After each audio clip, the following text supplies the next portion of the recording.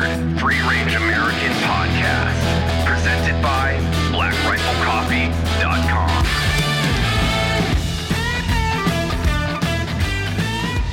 So we were just talking about how bad Aaron Schneider sucks at bow hunting. Love it. I say Aaron Schneider has no self-control. Yeah. That's why he went to a trad bow.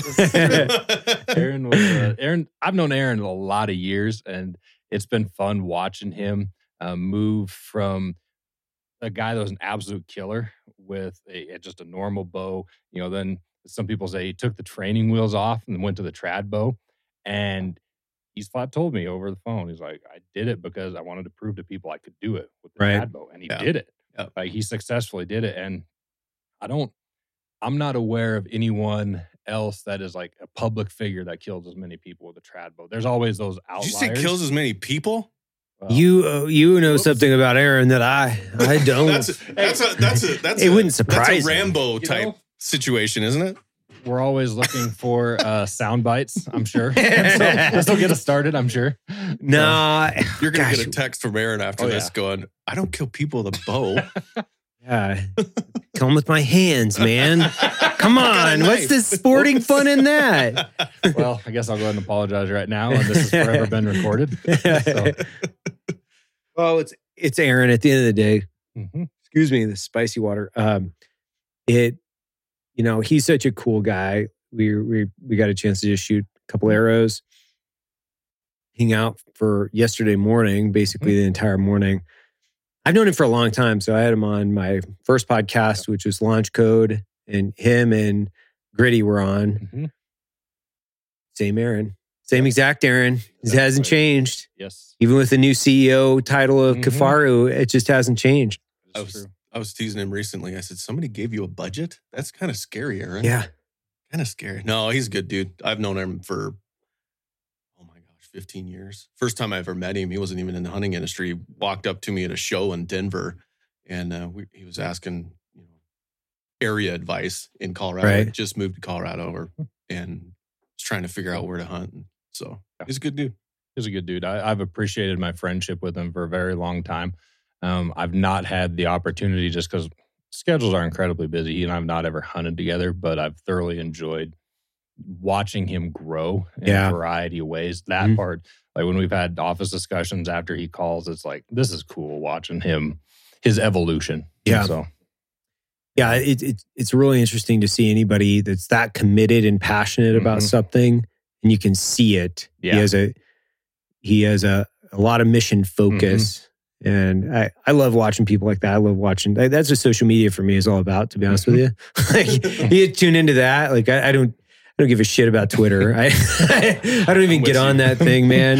I get on it for like 5 seconds, talk, if I'm like having a bad day, I'll talk shit to somebody, and that's about it. And then I'll get off and just be like, oh, that's funny. I don't even know if I have Twitter followers. I know I'm on there because you made me do it, but I don't even have followers. Yeah.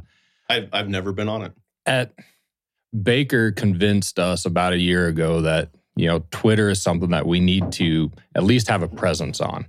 And so he talked with Ike at the Everybody's Talk Out There event about it. And we put a lot of effort into it. And then 2020 happened. And Twitter has turned into a black hole that I had to just get off of because it turns me into a conspiracy theorist if I stay on there way too long. It's not healthy mentally. So I just have to, this is my 15 minutes of Twitter a day and I'm done. I can't handle anymore.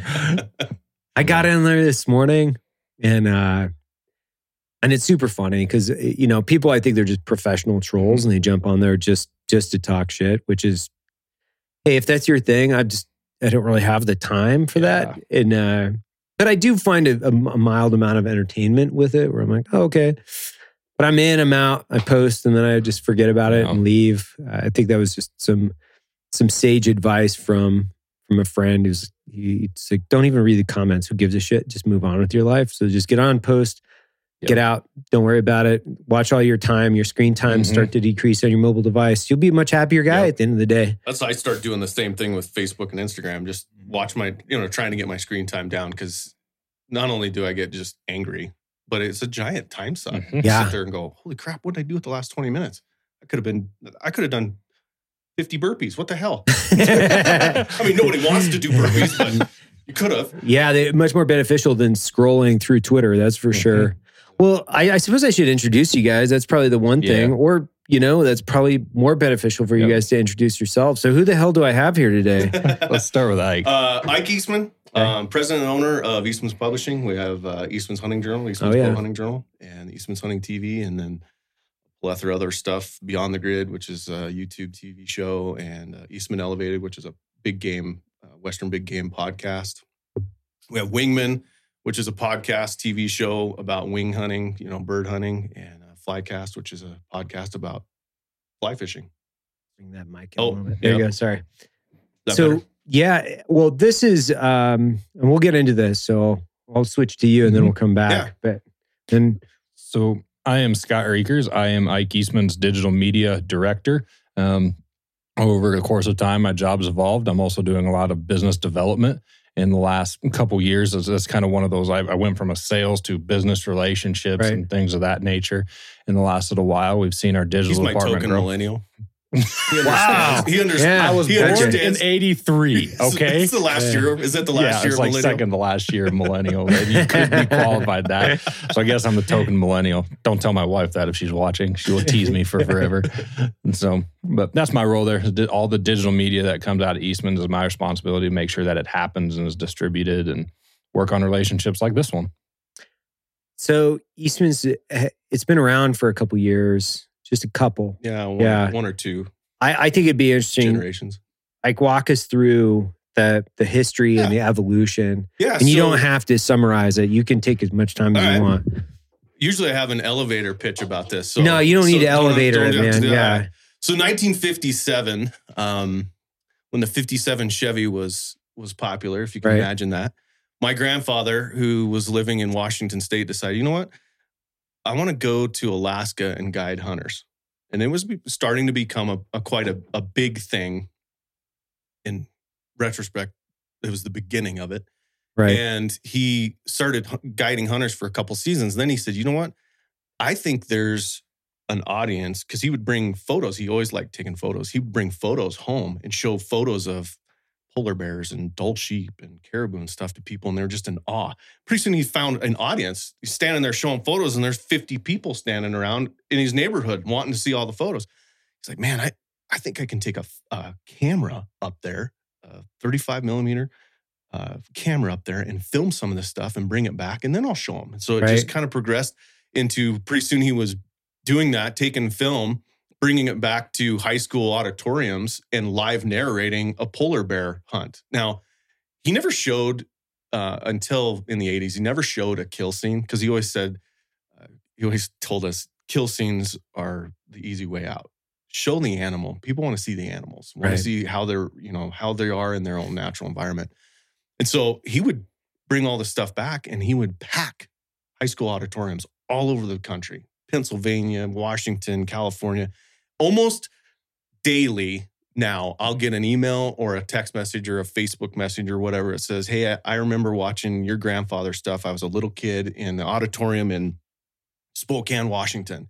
And I watched him bring the polar bear because he had, which this polar bear is actually in my brother's living room. He had a life-size mounted polar bear that he started traveling with and they put it on stage. And you can imagine my grandfather's 6 foot and there's an 11-foot bear sitting, standing behind him, and then him showing that bear hunt and all this crazy, dog sleds. And he went to Point Hope, Alaska, and it was early in the 60s, and hung out with the Eskimos for 2 seasons. The first season, this is all documented on a movie called North of the Sun, and the first season was really lonely because the Eskimos didn't talk English, didn't speak much English, and they didn't want anything to do with him because he was an outsider. So he spent almost 3 months in the winter by himself, just trying to get these people to warm up to him. And then he had a friend who, Warren Johnson, and another couple guys, they went out on a polar bear hunt. They take these float planes, it was ski planes in, super clubs, and they went out on the ice pack and they would shoot polar bear. Everybody would shoot 1 or 2 polar bear. They went out there one time, shot a huge polar bear. Would have been the world record by significant amounts. They measured it on the ground, put it in the Super Cubs, and they came back. And as they come back, they hit a headwind and ended up running out of fuel and landing the plane on the ice, what they called slush. There's a slush cake. So it's not really ice, it's slush. Yeah. They landed down, and this is all documented in that, landed on this slush, and the plane immediately starts to sink. So they crawl out the plane, knock a hole in the back of the plane, and they sit on the plane for the night because the wings hit that slush, and it's got enough buoyancy to hold their weight. So they sit all night in the middle of winter, 60 below zero, 40 mile an hour wind, all night, and think, there's a line in there. He says, at this moment, I knew I'd seen my kids for the last time.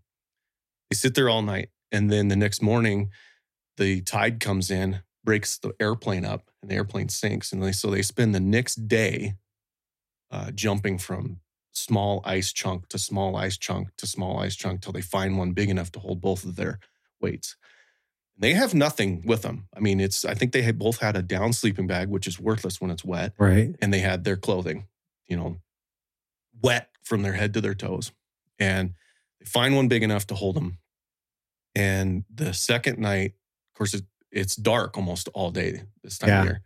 Second night, they hear an airplane fly over, really low, really slow. And he said, one of the worst things ever is when that airplane comes and you're yelling and screaming and waving, and you think, they just think we're seals. They're just black dots on the ice. The plane leaves, flies off. Oh my gosh. And so they spent the next day on the same shelf, snuggled up, trying to survive. Nothing to eat, nothing to drink, melting the snow to survive, hydrated as much as you can. The third day, an airplane flies by and drops a raft, and the raft goes through the ice. Poof! It sinks because it was supposed to fill with air on the way down. Yeah. It doesn't. It goes right through the ice. So then a storm comes in. So they wait another night.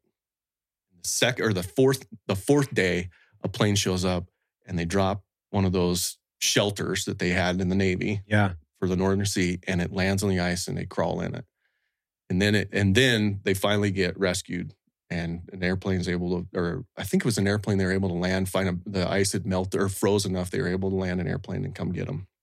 And so flew back to Wyoming. He's dehydrated. This is all in the newspapers. You can imagine, because my grandmother, who had 4 kids at the time, 3 boys at the time, listening to all this, she's widowed, you can imagine. Right. And flies back to Wyoming and recovers, flies back up there because he didn't tell the story. His deal, and my grandfather was an adventurer. Everybody in my family has a sense of adventure. I don't want to do anything unless it's adventurous. Right. It's pointless for me. And so flies back up there. And now, because he went on the ice, got stranded, and came back, he's like a god to them. And so they, open arms, bring him in, they build him mucklucks, and they take him out on the dog sleds, and they hunt ducks, and they hunt seals, and they hunt polar bear. And then he gets invited to the whale hunt, which is a huge thing you can imagine. And they literally go out and skin boats in caribou skin boats, and they go out on the ocean, and they killed a whale, drug it up, and he helped the whole thing and documented it all in video. So he was an adventurer, and that's one of 1,000. I could sit here for 2 hours and tell Gordon Eastman stories about him. He landed him and Warren Johnson, same guy, flying up the Alaskan highway in a Super Cub, and they land because you have to refuel every so often. So the U.S. military had fuel stops all the way up that highway. They land to refuel, and when they land, they blow a tire.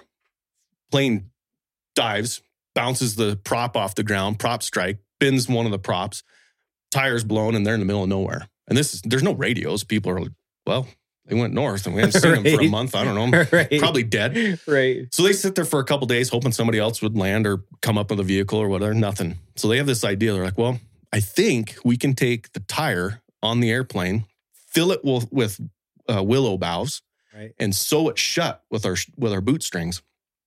And then we can take the prop off and beat it somewhat straight enough to take off with one of us in the airplane. So they do this. Warren Johnson takes off, who's the pilot, takes off for Whitehorse, and Grandpa's sitting there for 3 days. waiting for somebody to come get him, hoping that Warren didn't crash on the way or something, and nobody knows he's there. Right. And here comes 2 more Super Cubs back to pick him up. It's just story after story after story, just like that. It was crazy. And the irony of that is first time I ever heard that story told, not like Gordon, actually narrating it or anything like that, but the first time I ever heard Ike tell that story, we're standing by a campfire 6 miles deep in a backpack hunt, getting snowed on 6 inches. Like, so the adventure just kind of permeates through everything that Eastman's does. And It was a really cold night. A miserable night. My tent leaked. Wow. And I woke up swimming.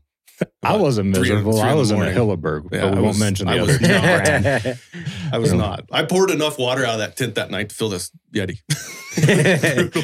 His pad was floating.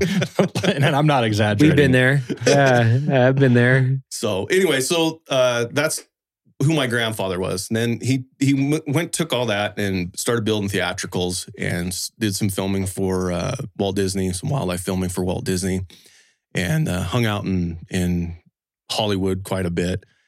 And then in the 70s, my dad always says that my grandfather went through 3 fortunes because he was an adventurer. So if he had money, there was an adventure to be had, right? Yeah. And so in the 70s, he kind of all this pared down, and my dad was an outfitter. My dad, while my grandfather was doing all this stuff in the 60s and 70s, my dad was in Vietnam for 2 tours. And so my dad would come home on leave, and he instead of going to Wyoming, he'd be in British Columbia. Right. He'd land in British Columbia or Yukon and spend his leave hunting moose or hanging out. They had a cabin in the middle of nowhere in British Columbia, and they had wolves. It's a completely different story. They trapped some wolves or got wolf pups and grew 3 generations of wolves to study them to see, what the apex predator really was like, and crazy things like that. So my dad's in Vietnam, comes back, becomes an outfitter in Wyoming. High country mule deer hunting that's his forte. He just loved high country mule deer hunting. And then outfitting kind of wasn't his deal for various reasons. He's not a huge people person. He would be not great here. Completely nervous and very shy. But he then in the 80s, they took these theatricals and put them on VHS. And back in the day, you'll remember this, they actually had video stores like Blockbuster. Oh, yeah. And you would sell the VHS tapes to Blockbuster, and they would rent them out. And so they took all these theatricals and put them on VHS. And my dad and a couple other guys would travel all over the country to every single store, and they would sell these VHS tapes. My dad's sitting in the Harrisburg show, the Great American Outdoor Show. And at the time, and I think today still, is one of the largest outdoor hunting shows on the planet. It's huge, huge. And he's sitting there selling videos. And it occurs to him that all these guys from Pennsylvania want to come out west elk hunting, but they don't know how to do it. They don't know that there's public land everywhere out here. They don't understand it. And so he comes up with this idea. He's like, I'm going to put together a newsletter that is like, a little pamphlet that's fact sheet on how to come out west hunting. Because if I can get these guys to come out west hunting, they'll buy more of my videos, Self-licking ice cream cone. Yeah, exactly. Yeah, I like that. So builds this pamphlet, turns into a magazine, turns into a newsletter. Then it turns into a magazine. And he started in 1987. By 1997, it's a full-fledged publication. And he starts, long story short, that was the Eastman's Hunting Journal. It morphed into Eastman's Hunting Journal, and he spun off a bow hunting magazine called Eastman's Bow Hunting Magazine. Then with that, spun off, there was this crazy little TV network called the Outdoor Channel. And they were actually gold panning is how the Outdoor Channel started. What? Two guys started the Outdoor Channel. Are you serious? Yeah, they bought a Christian network. Like, back in the satellite days, you had to have a network that would then stream to satellites. There was a Christian network that was going under. And so these 2 guys that wanted to put their show on TV about gold panning couldn't find anyone who would take it. So they just bought their own network and put gold panning on. Well, they go, well, that's great, but we can't have gold panning 24 hours, 7 days a week. We need some outdoor content. So they started going to TNN, which is now like TNN had like Real Tree Outdoors and Mossy Oak Obsession and all these TV shows. And they would get reruns and put them on the Outdoor Channel. My dad came up to the guy's name was Wade Sherman. Dad walked up to him at the SHOT Show one day and said, I have a TV show I want to put on your network. Oh, great. Yeah, whatever. When you get a pilot, let me know. He goes, I have a pilot. He goes, okay, when you get a season, send me the pilot. And then when you get a season, let me know. He goes, I have a season. I have 27 episodes already filmed. Wait, what? And it's on what? Western Big Game? The whole thing is on Western Big Game. That's it. I said, yeah. Okay, send them to me and I'll look. And then 2 weeks later, they go, yeah, we want this. So they put it on the Outdoor Channel, and, advertising back then was a pain because nobody believed in outdoor TV. Yeah. There was no money in it. Right. And so they started the TV show, and we fought tooth and nail for that was in 99 for probably close to 5 or 6 years on the Outdoor Channel with not very many sponsors, little sponsors. And then it started blowing up, and we went 52 weeks in 2007, and it's been on every week since then. So that's that story. I bought the company. My dad's 74. My brother and I bought the company in 2008, and it was pretty much the 2 magazines and the TV show. Right. And then I recently, my brother's significantly older than me. I won't tell him how old. He's older enough. He's still old enough and big enough to beat me up. But he's significantly older, and he's wanting to step away from the business part of it and do the stuff he wants to do. We call it, in our family, we call it retread. You don't retire, you retread. Yeah. Do the things you want to do, not the things you have to do. Right. And so I bought it from him a few years ago. He's still involved, still does the stuff he wants to do. He still writes, he still hunts as much as he wants. He loves our Wyoming MRS, which is the research tool we have in the magazine. Right. And in Tag Hub, it's all the different areas and licenses and all that stuff. He's a savant with numbers, and he's really creative, which is unique. And then, when we bought it, I took the magazine and the television show, because we bought it in 2008. And if everybody remembers what happened in 2009, everything crashed. Yeah. And they said media, print media is dead. Yeah. Traditional media is gone. Yeah. And I'll never forget the day. I was sitting on my boat fishing with the guy that printed my magazine, and we were just chewing the fat. And I said, I don't know what we're going to do. Print media is, they're telling me print media is dead. I don't know what we're going to do. And he goes, I'm the one in trouble. He says, you're not. The content you provide, people still want. You're just going to deliver it in a different way. Right. I went, oh my gosh, you're absolutely right. So we started Beyond the Grid, which is a television show that's on YouTube, but it's on a bunch of other stuff. Waypoint TV, it's on Amazon Prime, all that stuff. And because it's just a different way that you're getting a different audience, delivering it a different way. And then we started a blog and a newsletter that's almost 200,000 people strong now. And we send them content 3 or 4 times a week, and they read the content and tips and tactics and the hunting stories and the gear reviews and all that stuff. So we're delivering the same stuff as the magazines, just in a different way. Right. And we're doing it to, come to find out, a new audience, people that aren't traditional print media guys. Right. They're not going to go subscribe to a magazine and pay you $25 to subscribe and you get the content. So I grew it to what it is now, almost doubled the company size. And even through all the craziness, pandemic, oddly enough, for our audience has been a pretty good deal. Yeah, I would imagine. Because people are at home and they got some time. And I've noticed that where I'll pick up more magazines now. Like, one, I hate reading online magazines on my mobile device. It's not the same. Mm-hmm. And yesterday I was looking through Bass Pro. We're in the new Bass Pro catalog. So I was actually looking for my ad, like an arrogant prick. And let's just follow through, making sure it's in there, right? Checking it out. Look at me. Bass rod was at it. But I was like, this is great. And then I found myself looking through it and enjoying the experience of a catalog, because I really haven't had a catalog, catalog for, I don't know, however many years. But I was looking at lures and I was like, oh, this is really cool. But I had that exact thought. I was like, man, this is really cool. And I picked up a few journals. Like, I really like the well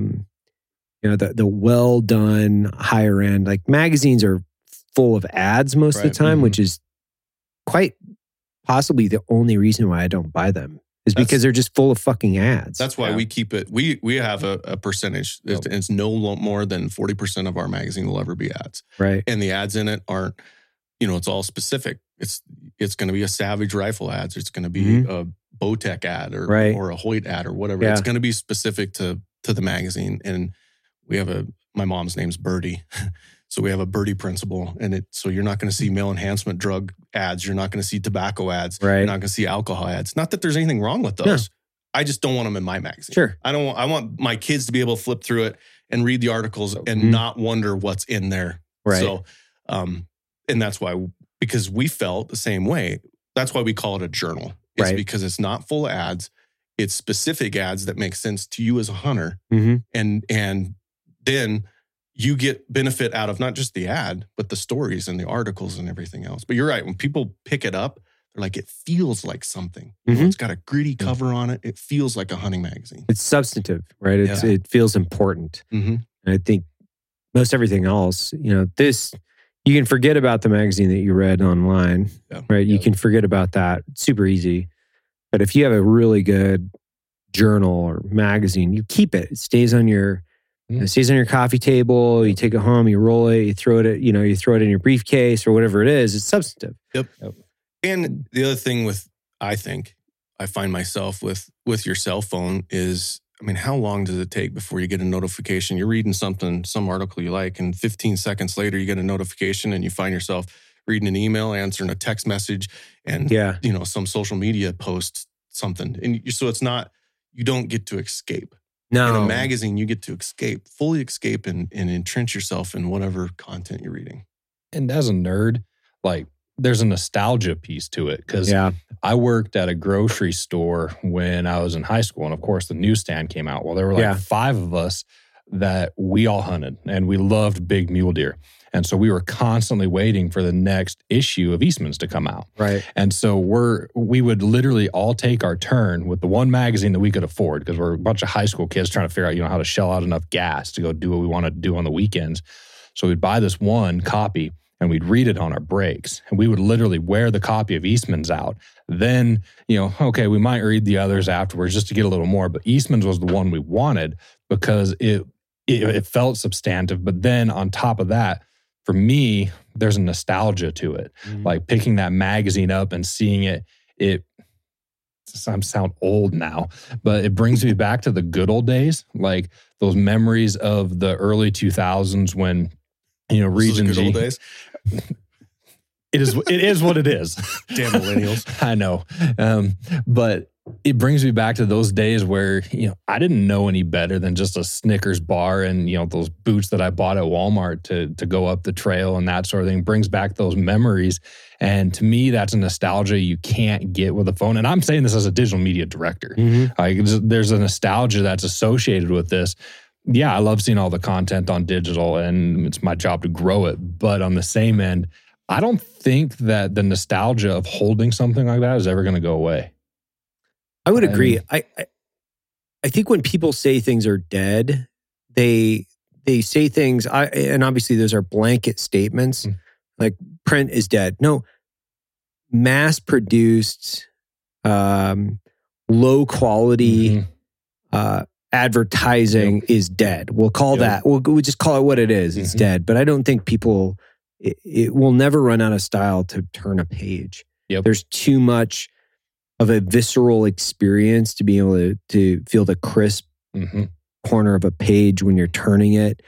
It's interesting. I just read a book, which sounds weird, but I just read a book the other day or the last couple weeks, and I haven't had or read a book in 2 years, probably. A physical book. Yeah, I've got them on my tablet and Audible.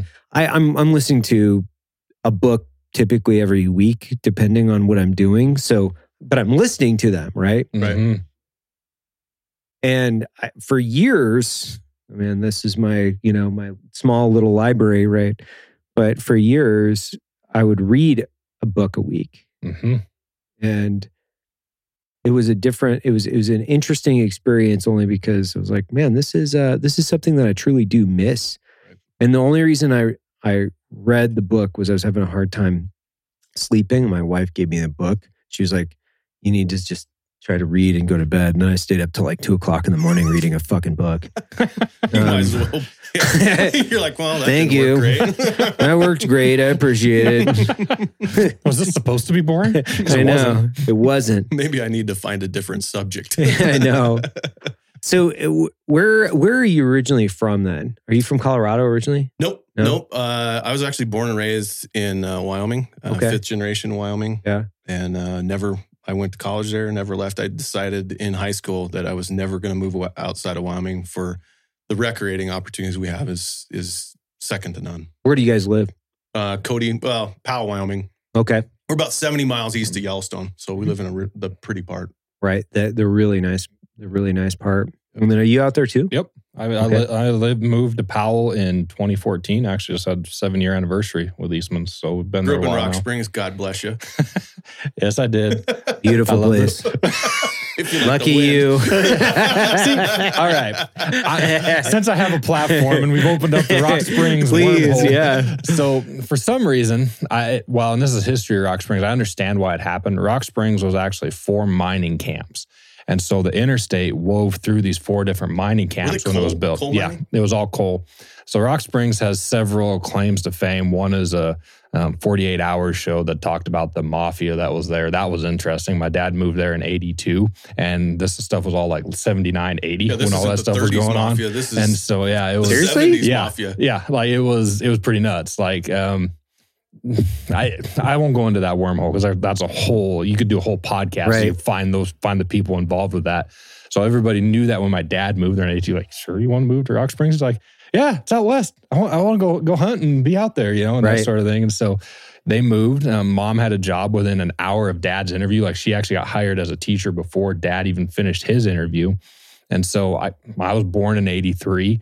But Rock Springs, unfortunately, is all the rough areas of town are visible from the interstate. Right.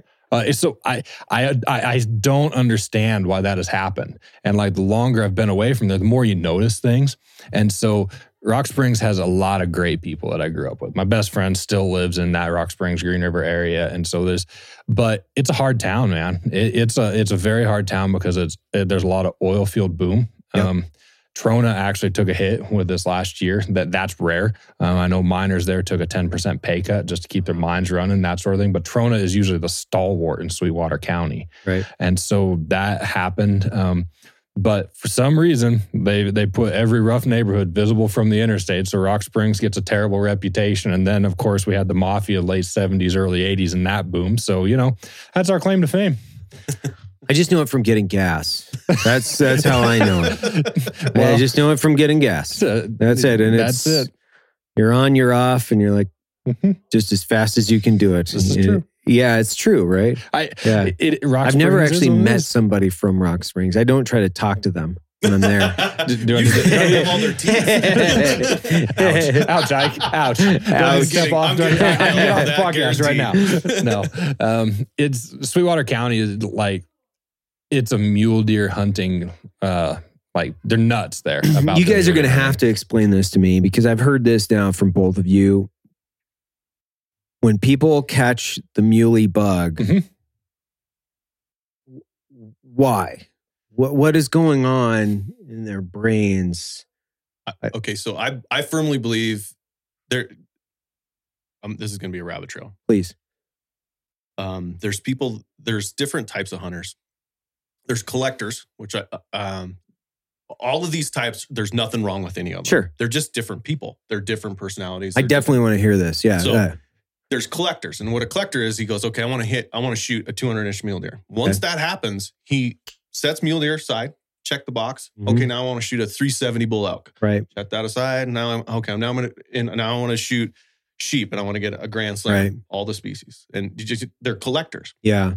Then there's guys that are hunters that really what they're about is the adventure and the trophy size or the if it's not a huge adventure, it's okay. It was Got fun, it. but not great. Then there's guys that we call specialists, and they'll focus on one species. They'll like, yeah, I'll shoot a mule deer, but I love elk. That is Right. my deal. Having a 800-pound animal screaming his head off at 30 yards, that's what gets me off. Right. That's my deal. And then there's guys with mule deer they're like, yeah, elk hunting's fun. You know, it's different time of year, it's different thing. But I really like going on a high country mule deer hunt where it's like sheep hunting, but they're mule deer and you're in their backyard and it's a different hunt, different type of hunt. And there's guys that are sheep hunters. I mean, I've never got the sheep bug, which is weird. I'm a weird one in my family. My brother has a sheep bug. My grandfather had the sheep bug. And that means, their pinnacle, what they strived, the best thing they could do in their life is kill sheep. And some of them are, I want to kill as many, as many grand slams as I can, or I just love dull sheep hunting, or I just want to hunt sheep, period. Yeah. Whatever. So high country mule deer for me is a. Do you have that bug? Are you? What do you consider yourself in those categories? I'm gonna get so much hate mail over this. I actually love antelope hunting. Do you really? Yes, it is. It is one of the coolest thing, in my opinion, one of the coolest things, because when you're talking about a mediocre elk versus a big elk, you're talking 20 to 30 inches. Yeah. There's a lot of room to go, well, he's 27 inches bigger than a mediocre bull. Right. When you're talking a mediocre antelope versus a trophy antelope, one that goes in the book, you're talking inches, 2 inches. 78-inch goat versus an 80-inch goat. Yep. 78-inch goat, people don't even pay attention. 80-inch goat, now you've hit that threshold. Yep. Right. 2 inches, 1 inch on each side, and there's 4 measurements on each antler. So it could be a quarter of an inch on every measurement. Takes it from mediocre to a Boone Crockett. Got it. And so I love that. The other thing I really love is it's a great place to start hunting because you see tons of animals. Mm-hmm. It's a great place to take kids or beginner Really? hunters. You see tons of animals, tons of bucks. You have lots of opportunities. If you mess one up, it's okay. We'll go down the road and 2 miles later, we'll have another opportunity and another opportunity and another opportunity. The weather's usually not bad. So you're not having to embrace the suck with new hunters, because nothing turns a new hunter off than take them on a backcountry 6-mile death march in 6 inches of snow and they're freezing their ass off in a tent all night. That's one of the main concerns that I have with my daughters. And so turkey hunting's great because I'll just sit in the blind. They can bring it. Nice. They bring in a bunch of toys and they're playing in there. It's kind of fun, right? And they get to, they're calling. Yep. I mean, it's all they mess it up. They're all messed up. Who cares? There's another turkey down there. Right. There's 2 more coming around the corner. Who cares? Yep. But so that's why I love antelope hunting. That's interesting. And then you can take that beginner and you can take it to a trophy level where I have got to kill me a Boone and Crockett in Colorado. I've got one in Wyoming. I haven't done it in Colorado. I've killed 10 antelope in Colorado and I've missed it Boone and Crockett twice. And what's your preferred device, hunting device? I'm a rifle. I antelope hunt rifle because bow, you're at another level of hell. Oh, I know. That's why I was asking. You're either sitting in a blind at 95 degrees. That's what I was asking. or you're spot and stock, which antelope's eyes. Spot and stock animal. That's what I was going to say. It was like spot and stock antelope is next level shit. I have done it once and went, okay, I'm going to go kill a Boone and Crockett before I come back to this hell. Right. Because their eyes are an 8 power. They have an 8 power eye, which is incredible. Yeah, and they have a good sense of smell plus everything else. You're hunting them on the face of the moon pretty much. So there's not a lot of terrain to break it up. So it's fun.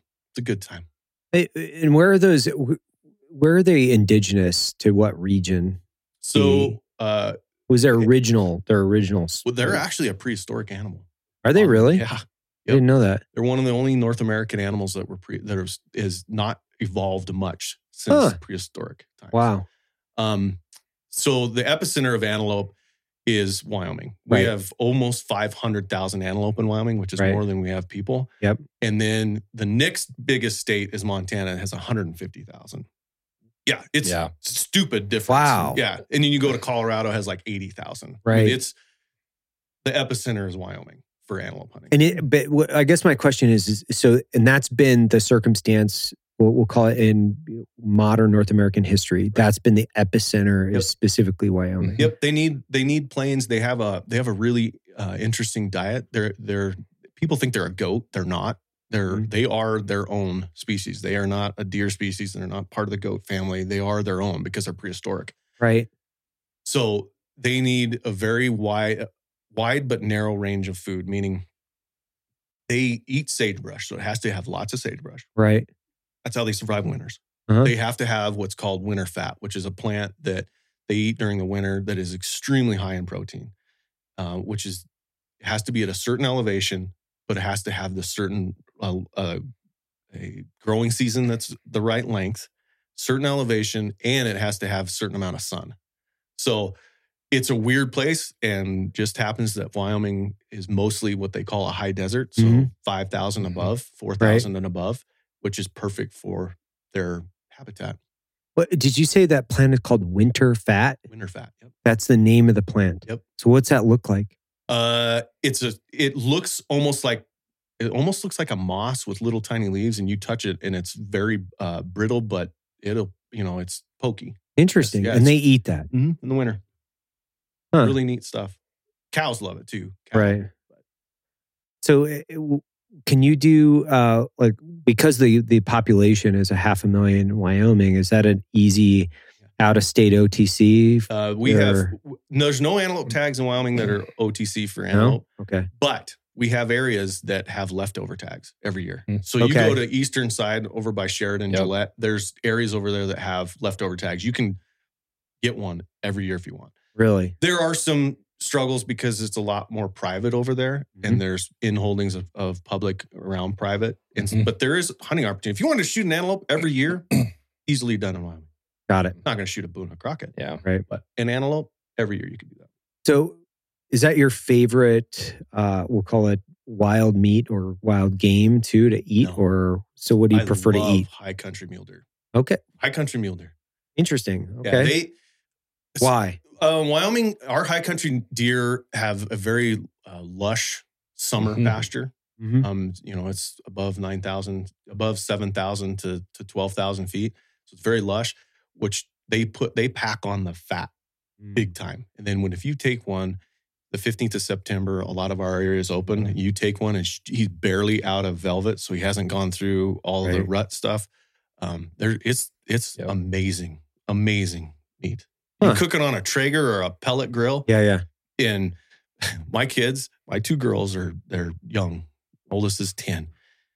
You wrap that in a piece of bacon, I shoot a deer every year. You wrap that in a piece of bacon and put just salt and pepper on it, throw it on the Traeger, cook it till it's pink, still red and running red. Right. Throw it out on a plate. It will be gone. They'll eat that before they eat anything else on the table. Yeah. It's amazing. Amazing. I've seen that with my kids. My kids, they know when it's moose night, for instance. Yeah. Like, clean their plates. Yep. Not a problem. They will not do that if I gave them Kobe, beef or the most expensive steak we could buy. I've never tried that experiment, but they'll clean it out with moose. We have a game at our house, and it's what kind of elk is this? Is what my 3-year-old will say sometimes. And so for the most part, how it usually works is my wife Rachel, she likes to cook elk. Like that's her thing. So she really learned and experimented with that. And so the kids love eating that, but with the ground meat that we have, there's like small kids, we do a lot of like casserole type of things, just because it's really easy for her to prepare.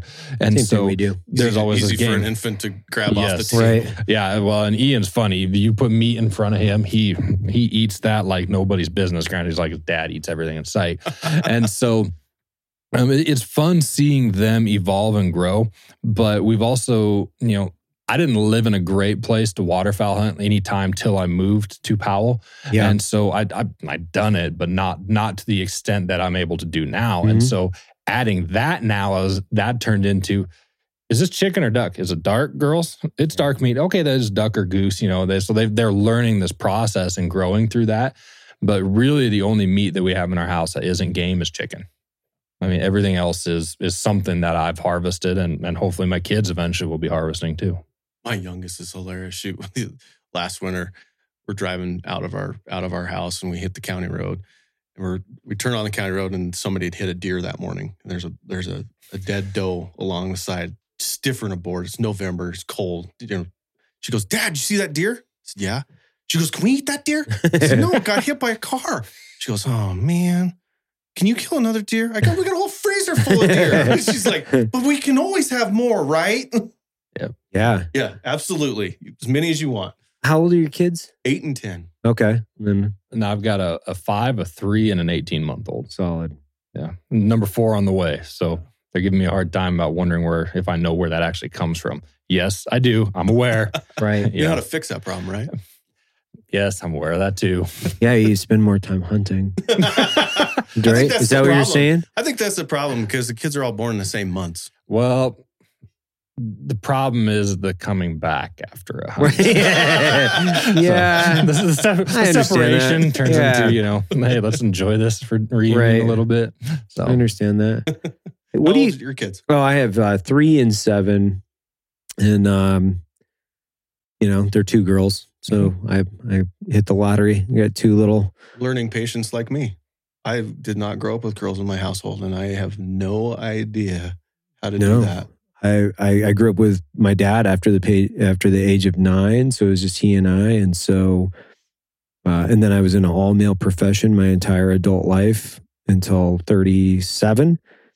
So, yeah, it's a learning experience, and I would imagine my girls might be a little bit more rough around the edges than a lot of girls.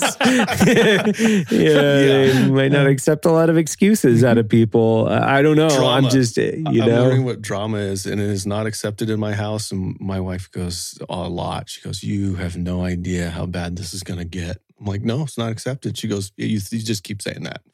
I have a rafting company in Idaho. I'm part owner in the Middle Fork of the Salmon, and so I've got a whole. I bought into this company way before I had Black Rifle Coffee with the specific intent that I knew I was going to have kids. I Right. didn't know when, but with the intent of getting them on the river all summer long. Away from Because it's the Middle Fork of the Salmon in the Yeah. middle of the Frank Church Wilderness. There's going to be no cell phones. You're going to be rowing boats and hoisting coolers and building fires and pitching tents. Yep. But and dealing with upset clients and, Yep. Exactly. and happy clients. Yeah. And so that before I had even met my wife and I think when we were talking about it, she's like, why did you even do that? I was like, I know that I'm going to have kids someday. And I know that this will give them an incredible opportunity to Mhm. work really hard, be a little bit scared at times and a Yep. few things.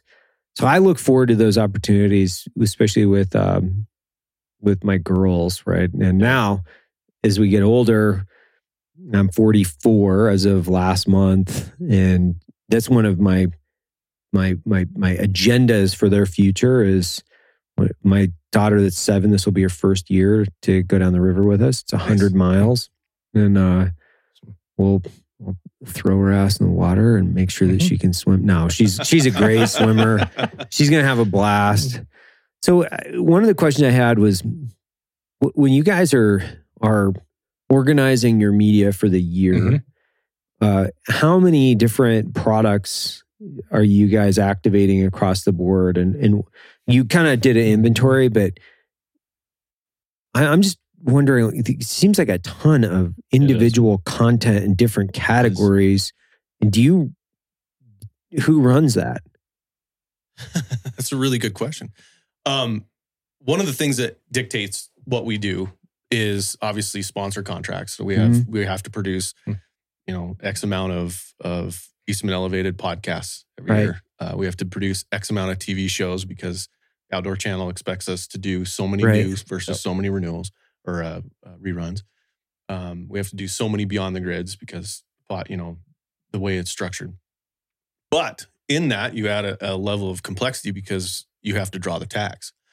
Yeah. So out west, we have so many tags that we have to put in. Right. And then the complexity of, okay, great, we drew the tag. We have to capitalize on this. And so there's a margin of error there. There's a margin. I mean, it has been 35 years worth of experience learning where that sweet spot is. Yeah. And how many do we hold over for next year? And how many we have a short year. Nobody drew any tags. We had a horrible, September. Nobody killed anything. Right. How do we stretch this out? Yeah. That type of stuff.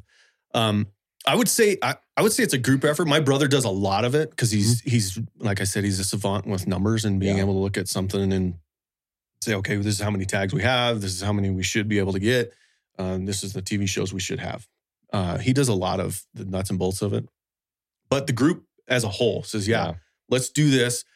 This worked last time. Let's do this with an added twist of that. And we have these 3 in the can, and we have these 3 potentials if we get short. Let's go bear hunting in the spring, or let's do a cat hunt, or we do a prairie dog killing spree here, which is a blast. YouTube loves that one. No, YouTube always age restricts it because there's 150 YouTube Nazis. But so it is.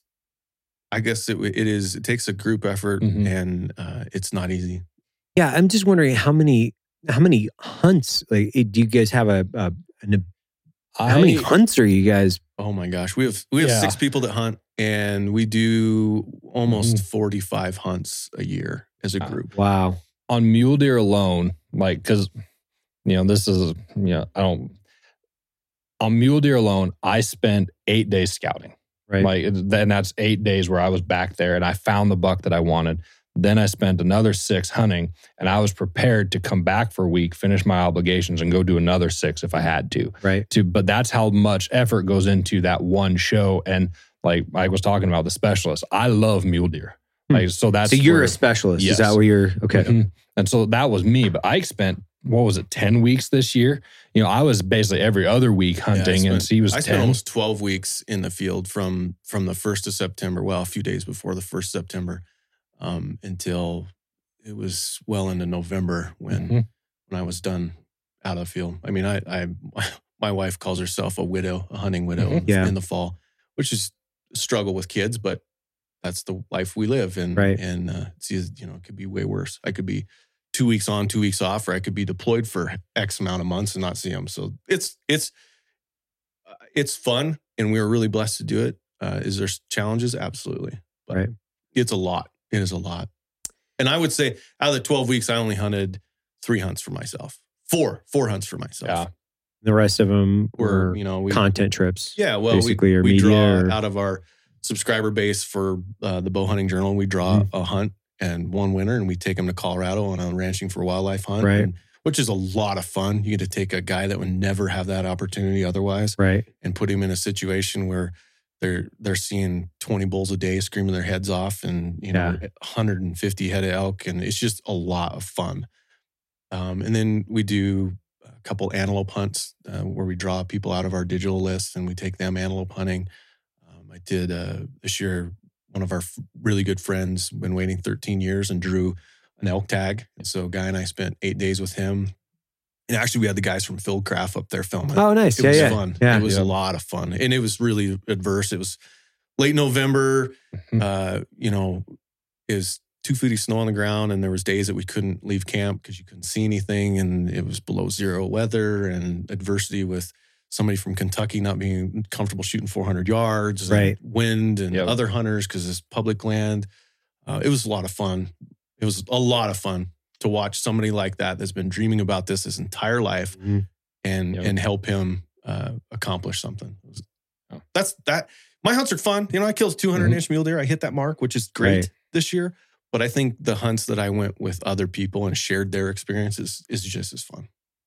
So now, granted, I know, this conversation is more about hunting, but would you classify yourself as all around sportsman? So do you spend a lot of time fishing, hunting, and what are all the other things that you guys get into? I fly fish a lot. Okay. I just got back from over the holidays. I took my family to Mexico and I do flats fishing down there, which is so much fun.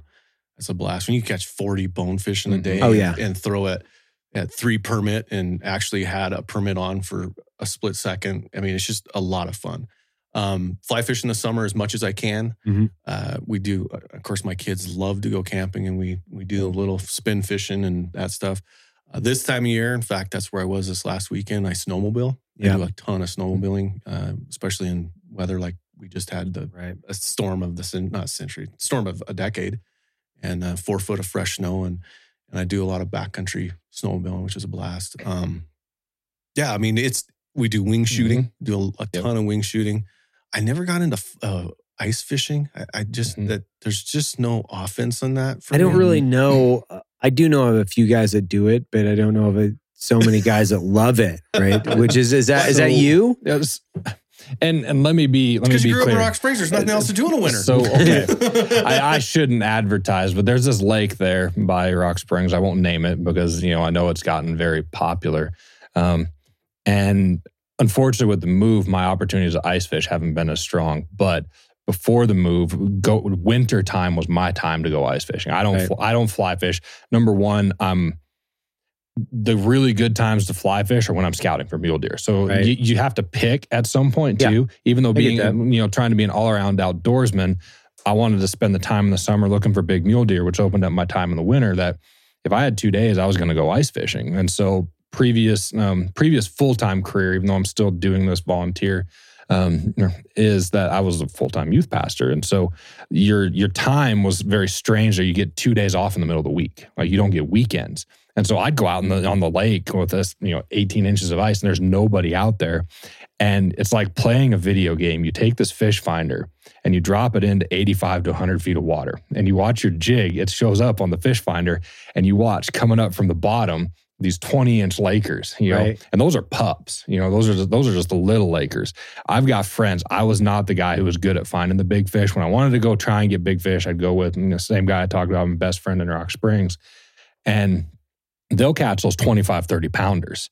There's a couple friends I've got that are posting pictures right now, but they blur the background of the ridge that's behind them. Of course. So other people can't see where they're catching these big fish. But to catch the giant Lakers, you got to follow the ice. So you're literally on, you can see where the edge of the ice is in relation to where it's freezing up. That sounds safe. You're on 18 inches of ice. Right. You're as safe as can be. There was one time my buddy, he took his anchor and he's on a boat. And so he's following the edge of the ice because the big fish follow the edge of the ice. So he's on his boat, tosses his anchor to this hole in the ice. There's this big thing like this. Right. He tossed it in there to hold him in place so he could jig.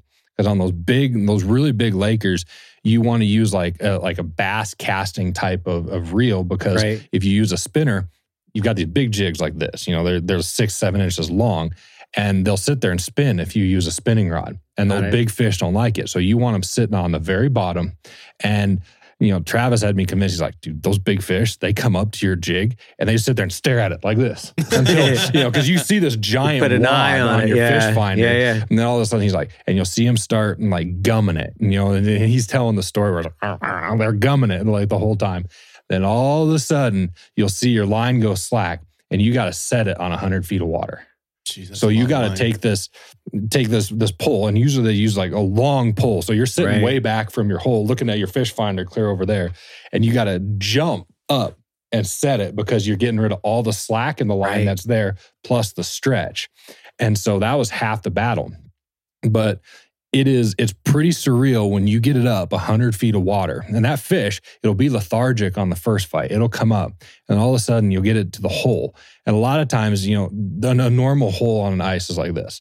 But if you want to get one of those big 20 plus pounders through, you got to drill 3 holes and then you got to use your bar and scrape the edges so you don't cut your line.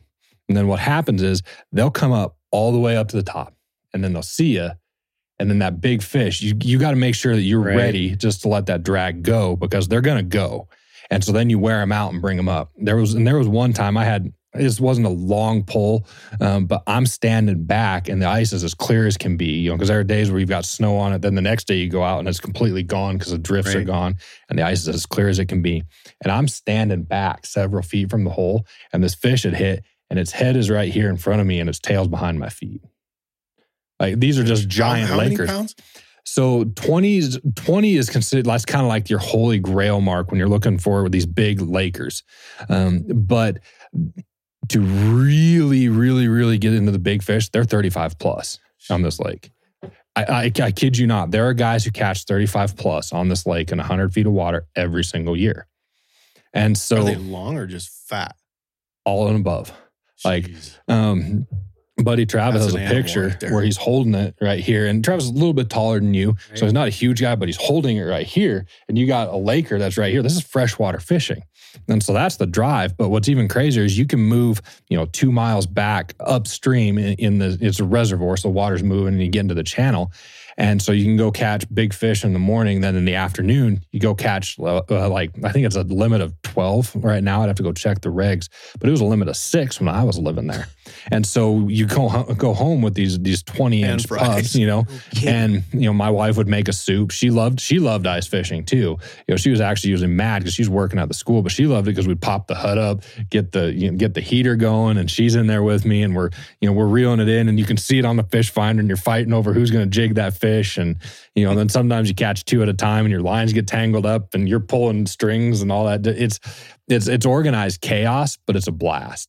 But most people don't describe ice fishing that way. You see a picture in the Midwest in Minnesota of guys just popping up perch, Yep. filling a bucket. To me, that's not exciting. The adventure was that I had to pull a sled. There are guys I know who did it out of a backpack because they're chasing the big fish. Right. It's not You drill a whole fish and then run up, drill another whole fish. Yeah. So you're chasing them. It's not drilling one hole, sitting on a bucket all day. No, that's my experience of it. Yeah. I've come to the conclusion, I think I have a root canal every one of those days. My best friend is a huge ice fisherman. He loves it. Not my deal. Well, he doesn't like snowmobiling. So here's a funny one with ice fishing. So apparently, and Travis always brought a bottle of Gatorade with him. I never understood why. I was like, what is this? And well, one morning he didn't know the area as well. He's like, we're trying a new spot. So he does a chipper bar and he pours Gatorade in there. Then he'd stick his sonar on there to test the depth. So he didn't have to pop out a big hole.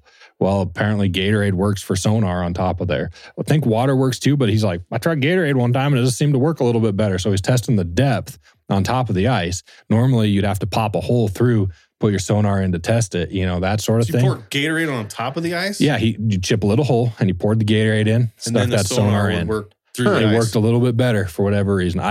Now granted, we're talking 11 or 12 when we're doing this, so maybe there's some new technology with ice fishing stuff, but these are all the, if you want to go into a wormhole and see as redneck a possible thing as you possibly can, go get on the ice shanty. Really? The stuff that you could do. And I'm not too proud to admit that I made my own sleds at first. And then I'm like, you know what? This is terrible to be cheap. I'll just go get my own ice fishing sled at Ace. So I'm getting ready to go down. I'll be at the Daytona this week. So I'm going down to Florida to go bass fishing. And last year I went down. So it's with Johnny Morris and a bunch of those, bunch of guys from the Bass Pro Cabela's side. And it was wild. It was the first time I'd been fishing in a spot like that for bass like that. And, using live bait. And it's never done that. Blast. Is it? Oh, it's amazing. Yeah. Because you're catching, 5-pound bass, 5-6-pound bass, and they're huge. Yeah, and they fight. And the weather last year was great. And then obviously you go to Daytona 500, which is a blast, Yeah, it was great. Yeah. And this year, so Matt and I are going down, Matt Best and I are going down. And we also went out and we said bow fishing. Oh yeah. So we were shooting. Carp. Oh yeah. And those are incredible. Like it's so much fun. So you go out with the spotlights at night with the bows. And JP he's like a world-class bow fisherman. So I think it's the tilapia, or I forget, like there are these huge fish. I forget what they were. But you're out and shooting these massive fish and then bringing them in. And then ultimately you're, dicing them up and throwing them in the frying pan. It was incredible. This is in Florida you're doing it? Yeah, it's in Florida. So it's just outside of Daytona, where every year, I think, until they stop inviting me, I guess, until I stop being a good friend. I don't know. I keep waiting for that. Like, oh, hey, we're going to do this one alone, guys. Oh, man. All right. Hey, isn't it February? Shouldn't I be getting an invite? I know. What happened to that? Hey, what about February? No, Hello? Is anybody out there? I've never actually done a lot of bass fishing because I grew up in Idaho. Mm-hmm. So, I grew up fly fishing. I built a fly rod when I was, 11 or something like that. And I grew up fly fishing and, using casting bubbles and flies and on, trout. That's what we do. Where'd you grow up? Lewiston. Oh, okay. Yeah, everybody's familiar with Lewiston, especially if they're sportsmen. They're the confluence of the Snake and the Clearwater River. Some of the best steelhead fishing in Clearwater. Yeah. It's a little, I don't know, 10 years ago, it was a little sketchy. I mean, it's freaking backwoods there. Oh, it's nice. Yeah. Yeah, it's great.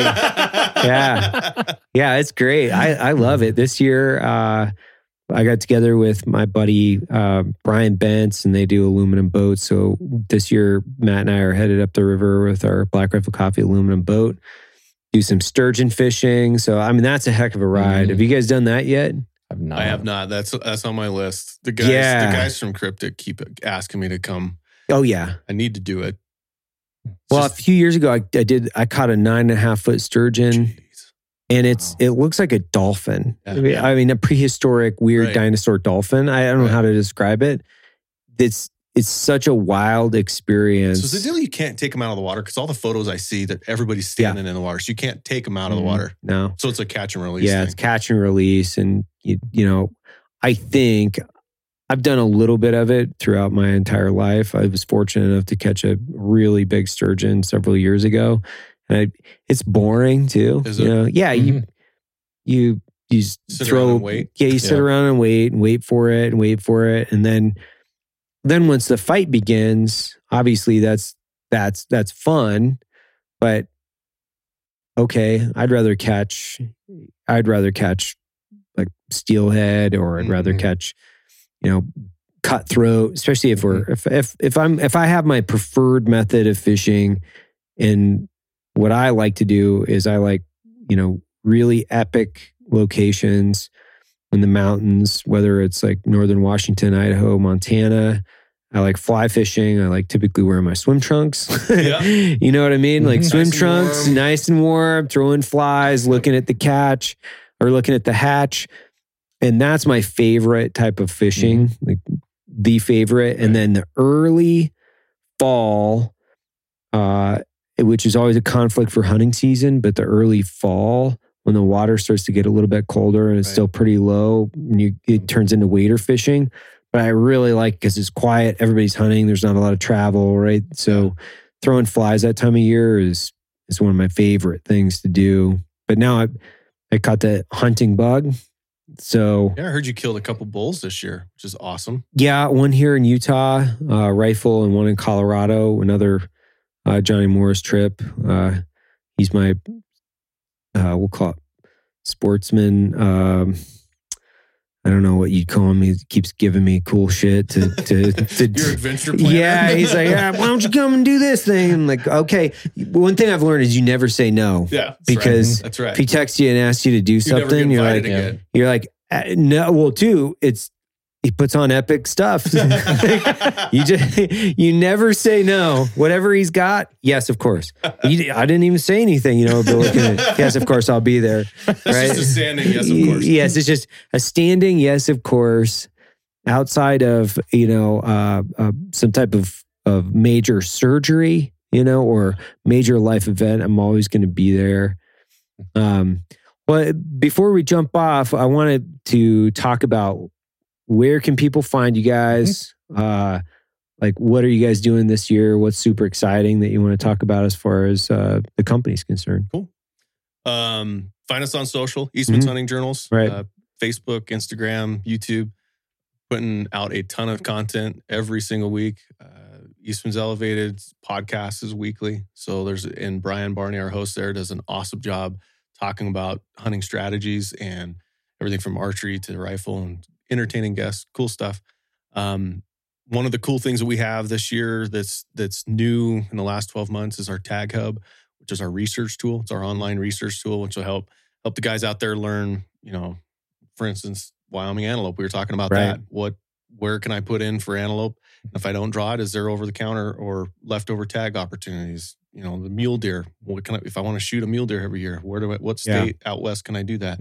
Over the counter, archery elk, Idaho, Colorado, where do I do that? So that's taghub.eastmans.com. Lots of cool things that are coming up with that as we morph and change it, and it's forever growing. And we have a ton of things coming out. Of course, COVID's kind of screwed a lot of our adventure hunting. Yeah. Which sucks. I mean, we had Namibia planned last year that didn't happen. We tried to do it again this year. That's not going to happen. And so hopefully next year, we got some other things in the works. We'll see. But yeah, it's going to be a neat year. Mm-hmm.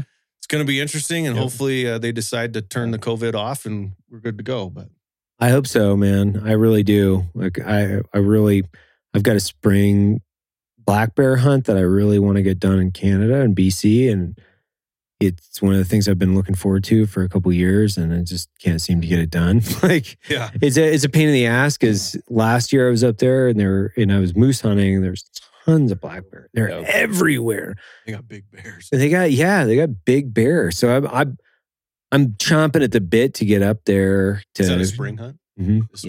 Yeah. I'm not going to be able to get it. I'm doing a spring brown bear hunt this year, which is.